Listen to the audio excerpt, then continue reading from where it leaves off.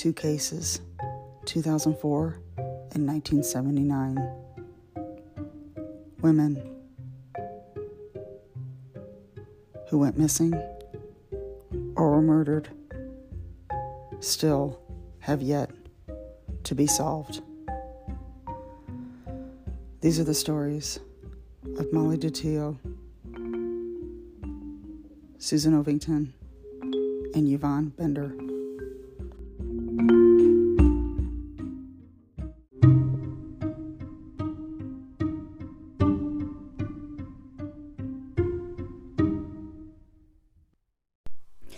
Hello. This is Kelly from Kelly's Coffee and Crime Chat. We are at episode 81, and this is going to be early access for Patreon and Spotify Premium subscribers, and it will be on the podcast probably Friday. I usually do a 2 or 3 day early access. So I'll probably drop this on Friday. That'll give a couple days for the subscribers. This will be a short one. There's a reason why. I ran across this because I heard it mentioned on another show. I was watching a show on ID about a case, and this just was mentioned. And that was it, just her name. So I decided to look her up. I can't remember exactly what the show was that I was watching now, but today I'm drinking Java Mama maple brown sugar pie. It is so good. I really like it. It's like I say a lot, it's like a dessert coffee. Java Mama's air roasted. I will leave the link in the show notes. We also have tea and hot cocoa, seasonings, and all kinds of little things too. I know around Christmas we had they're called scoops, if I'm saying the right thing, and little things for snacking. And I don't know if that's still on there. We also have sugar-free syrup that you can put in your coffee, and ice cream. Even if you don't drink coffee, those syrups go good on ice cream. So, I was going to make an announcement, but I'll wait and talk at the end of this with my updates. Anyway, I'm going to go ahead with the episode. Sorry, I'm like blanking here. This is the story of Molly Dattilo. I'm not sure if I'm saying her name right. I so apologize. Dattilo. There we go. My sources are uncovered.com and thecharlieproject.org. This is what I was going to talk about. Thecharlieproject.org. I donate to them, and that is what I use. It helps when I get the money for Patreon and Spotify Premium, and that's what I use the money for, is to donate to a lot of these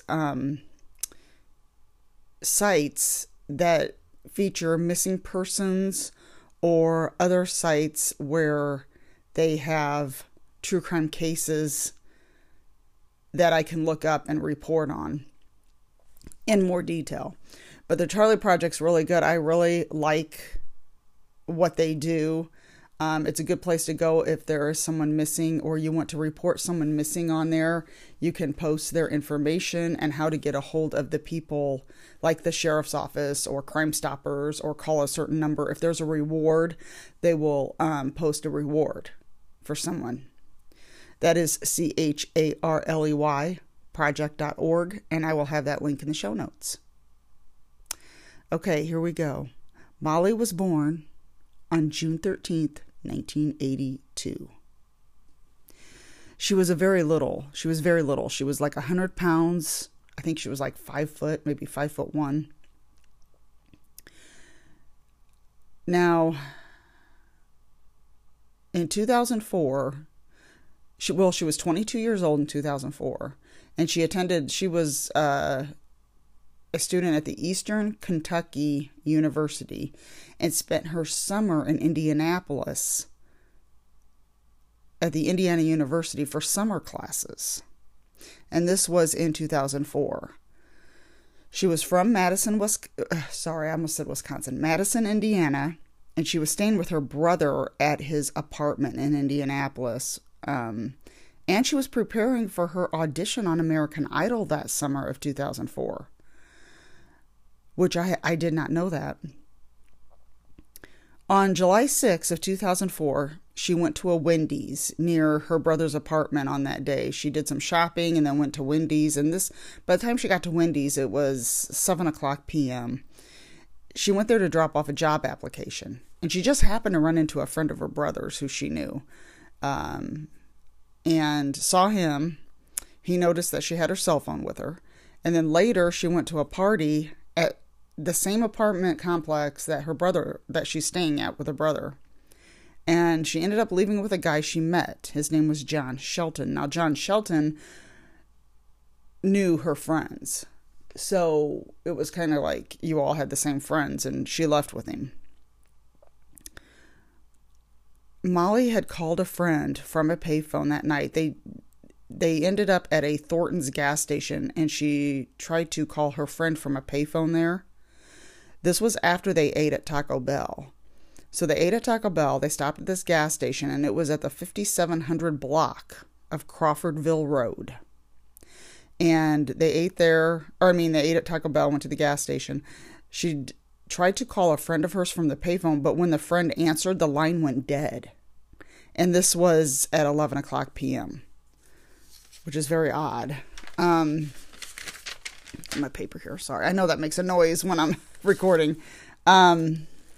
This was the last time that anyone ever heard from Molly. Now, John Shelton said he took her home after the gas station. Her brother didn't report her missing for 2 days.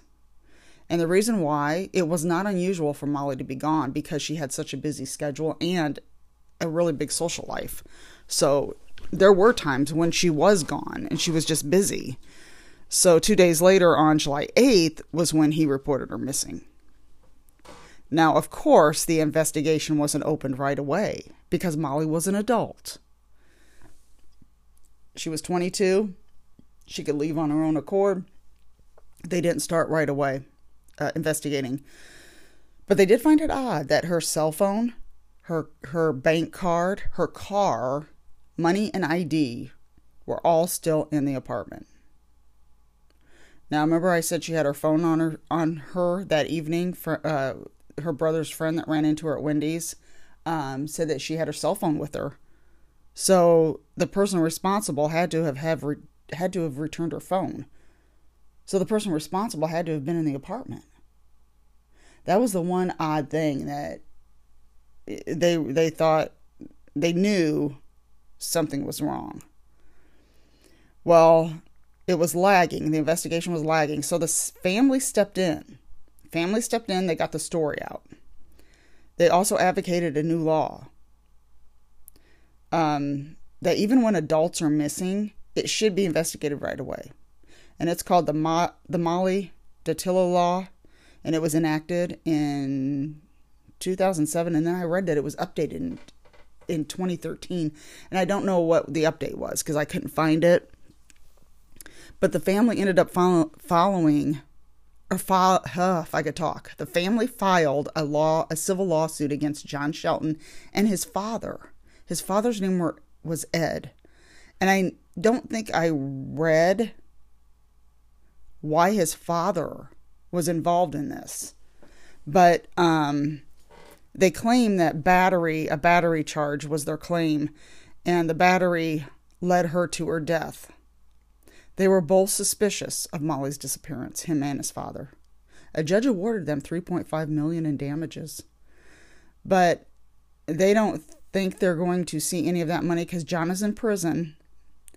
He had theft, traffic offenses, and his license is suspended indefinitely. So he was in prison, at least when I read this on one of my sources. I think it was uncovered.com. And his father can't be found. And like I said, I never found out what his father had to do with this. I don't know if his father helped him in some way or was with him at the time. I mean, I don't know. I don't understand what the connection was unless he lived with his father. So I don't know exactly how that came out. I wish I could have found more on that. Now, in 2017, a judge signed an order declaring Molly legally dead. But no criminal charges are filed in Molly's case because they have not found her. Now, she would be 41 today. And it's just strange to me that the father's missing now and Molly cannot be found all these years.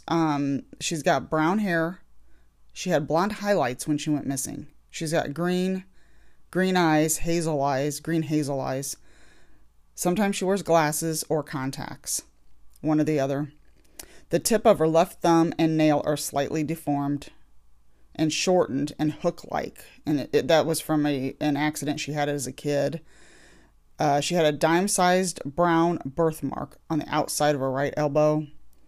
And the phone numbers to call if anybody out there knows anything.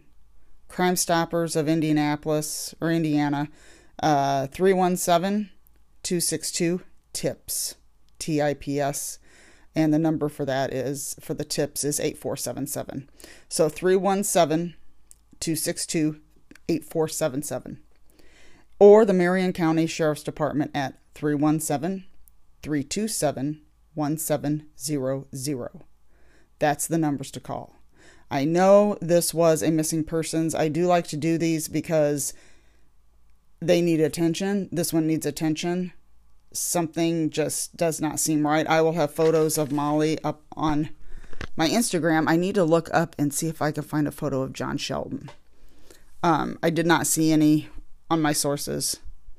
So if there's any new or information that anybody has, I know it's probably a long shot but I mean, we're here in the Midwest, so not far from where I am. So I just wanted to talk about this and find out if there's any other information anybody has.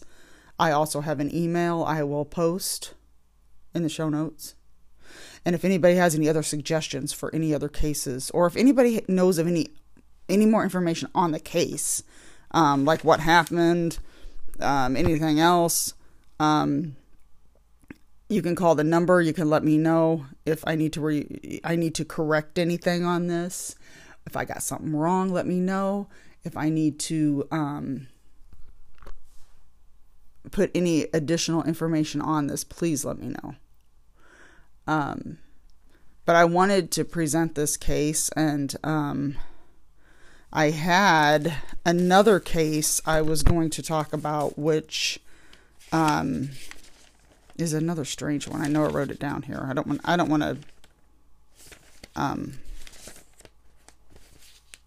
make too much noise with paper, because I know that's kind of a boy. Let me see if I can flip through. The case of Jake Millison's really long that I did on Patreon, so that's in here. There was another case that I was going to talk about. Susan Ovington. I don't know if anyone's heard of this. I might just go ahead and do it on here now, because it's another short one. Susan Ovington and Eyvonne Bender. And this was on websleuths.com and NBCchicago.com. And that I was looking at those sources, and it was on September 5th of 1979. Seniors Susan and Eyvonne went on an afternoon shopping trip to the mall when they went missing. I don't even think I have the Skokie, Illinois. That's where this was. This was in Skokie, Illinois. It's weird. I didn't write the town. Usually I write the town like right here at the beginning. But they went missing Dempster Street and Waukegan Road on September 5th of 1979. They were found hours later in a Cook County Forest Preserve, shot multiple times. This forest preserve was in the St. Paul Woods. They were killed around 3 o'clock p.m. They were seniors at West Niles High School in Skokie. It was supposed to be their first day of school, but a teacher strike was going on. So that pushed back that pushed back the beginning of school. And the girls never got in trouble. They were average, popular students. They thought this was connected to a rape in the woods. There was a rape in those same woods in August, on August 26th that year. And a guy with a knife, a guy with a knife forced a girl off of Dempster Street, which was that exact same place. Susan Ovington started sewing and made some of her own clothes. Eyvonne was a great cook and talked marriage with her boyfriend, Larry. Now, the Rangers were not allowed to patrol all the areas of the forest preserve. There was a lot of drug use, and a lot of drug use went on in that area. The problem with this case is it's never been solved. I will have their photos up. I don't have a phone number. I don't think I had a phone number when I looked this one up to call. But it is an old case, and they are reopening it now. And that's why I found it. Now, if I find any information on who to call or anything about this case, I'll put it in the show notes. I was going to cover it, and then I ran onto Joseph Smedley, who I did too. I mean, I had both of them, and I was taking notes on both of them. And then I forgot to look up. I had to go back and look this one up again, and I forgot to. But I will have, oh gosh, it's just horrible. 1979, this case has not been solved. So they are reopening it. And I'm going to have, like I said, I'll have all information up, and I will have photos up on my Instagram, Kelly's Coffee and Crime Chat Facebook page, and of course I'm on X, which used to be Twitter, and I was going to say the Facebook page. That's a private group. All you got to do is hit invite or join or invite, and I will let you in. I am now, for 2024, I've got a day-by-day calendar my husband got me for Christmas. So every day is a true crime case. And some days are a follow-up to the day before, because some cases are longer and have more information. And I'm sharing the day on the Facebook page. So every day you will see the date of the calendar where it talks about the case that's featured. So you can always join that or join me on Instagram, and I will have all that information in the show notes. There hasn't been much going on here lately. Let's see. I've been off work, so we'll see. We watched Oppenheimer. We watched that movie. That's pretty good. I just wish I was more educated in that type of thing to be able to follow it. But it was a pretty good movie, and it has all kinds of actors in it. I could not believe the actors that were in it. And I think I talked about this last time, was Last Night in Soho. I watched that a second time. Very good movie. Very good thriller. I don't think I've watched anything else. The Curious Case of Natalia Grace is back on where Natalia is talking. There are 3 episodes. They are on Max or on ID. And wow, it's really coming out how old this girl really is and how old she really was when her adoptive parents stuck her in an apartment by herself. Gosh, so sad. It is so sad. Anyway, I just, that really, but yeah, that's on, you can stream that on Max or watch it on ID, and it is on now. It started on New Year's Day, and there are 3 episodes. I think there's 1 left. I think it's 4 episodes total, because I thought I saw the final one was coming on. Like I said, I was trying to think of anything else I've watched, but I've been watching that, and I've been reading the novel True Crime. I'm starting to kind of read a little more, trying to, and I'm reading the novel Room.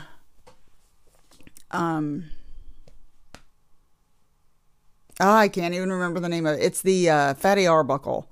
Fatty Arbuckle, the old-time comedian back in the 20s, was accused of murdering and raping actress Virginia Rapay. Rapay, I think that's how you say her name. I have been obsessed with that case ever since I first heard it. The room is the room in the hotel where she died, and I can't think of the number. It's 12. Ain't that horrible? That's how I am. Numbers I'm terrible with remembering. But not 1213. It's not that. It's 12. I'm going to get off here and then I'm going to remember it. But it is the novel of the Fatty Arbuckle and Virginia Rapay case. I am thinking of, if I can read that, it's so good right now. If I can read that whole thing, I would like to feature that on my Patreon and Spotify subscription, because that's one of the things I do on those old Hollywood cases. So, because I did Krista Helm and I did Bob Crane. I don't know if I've done any other old Hollywood ones. But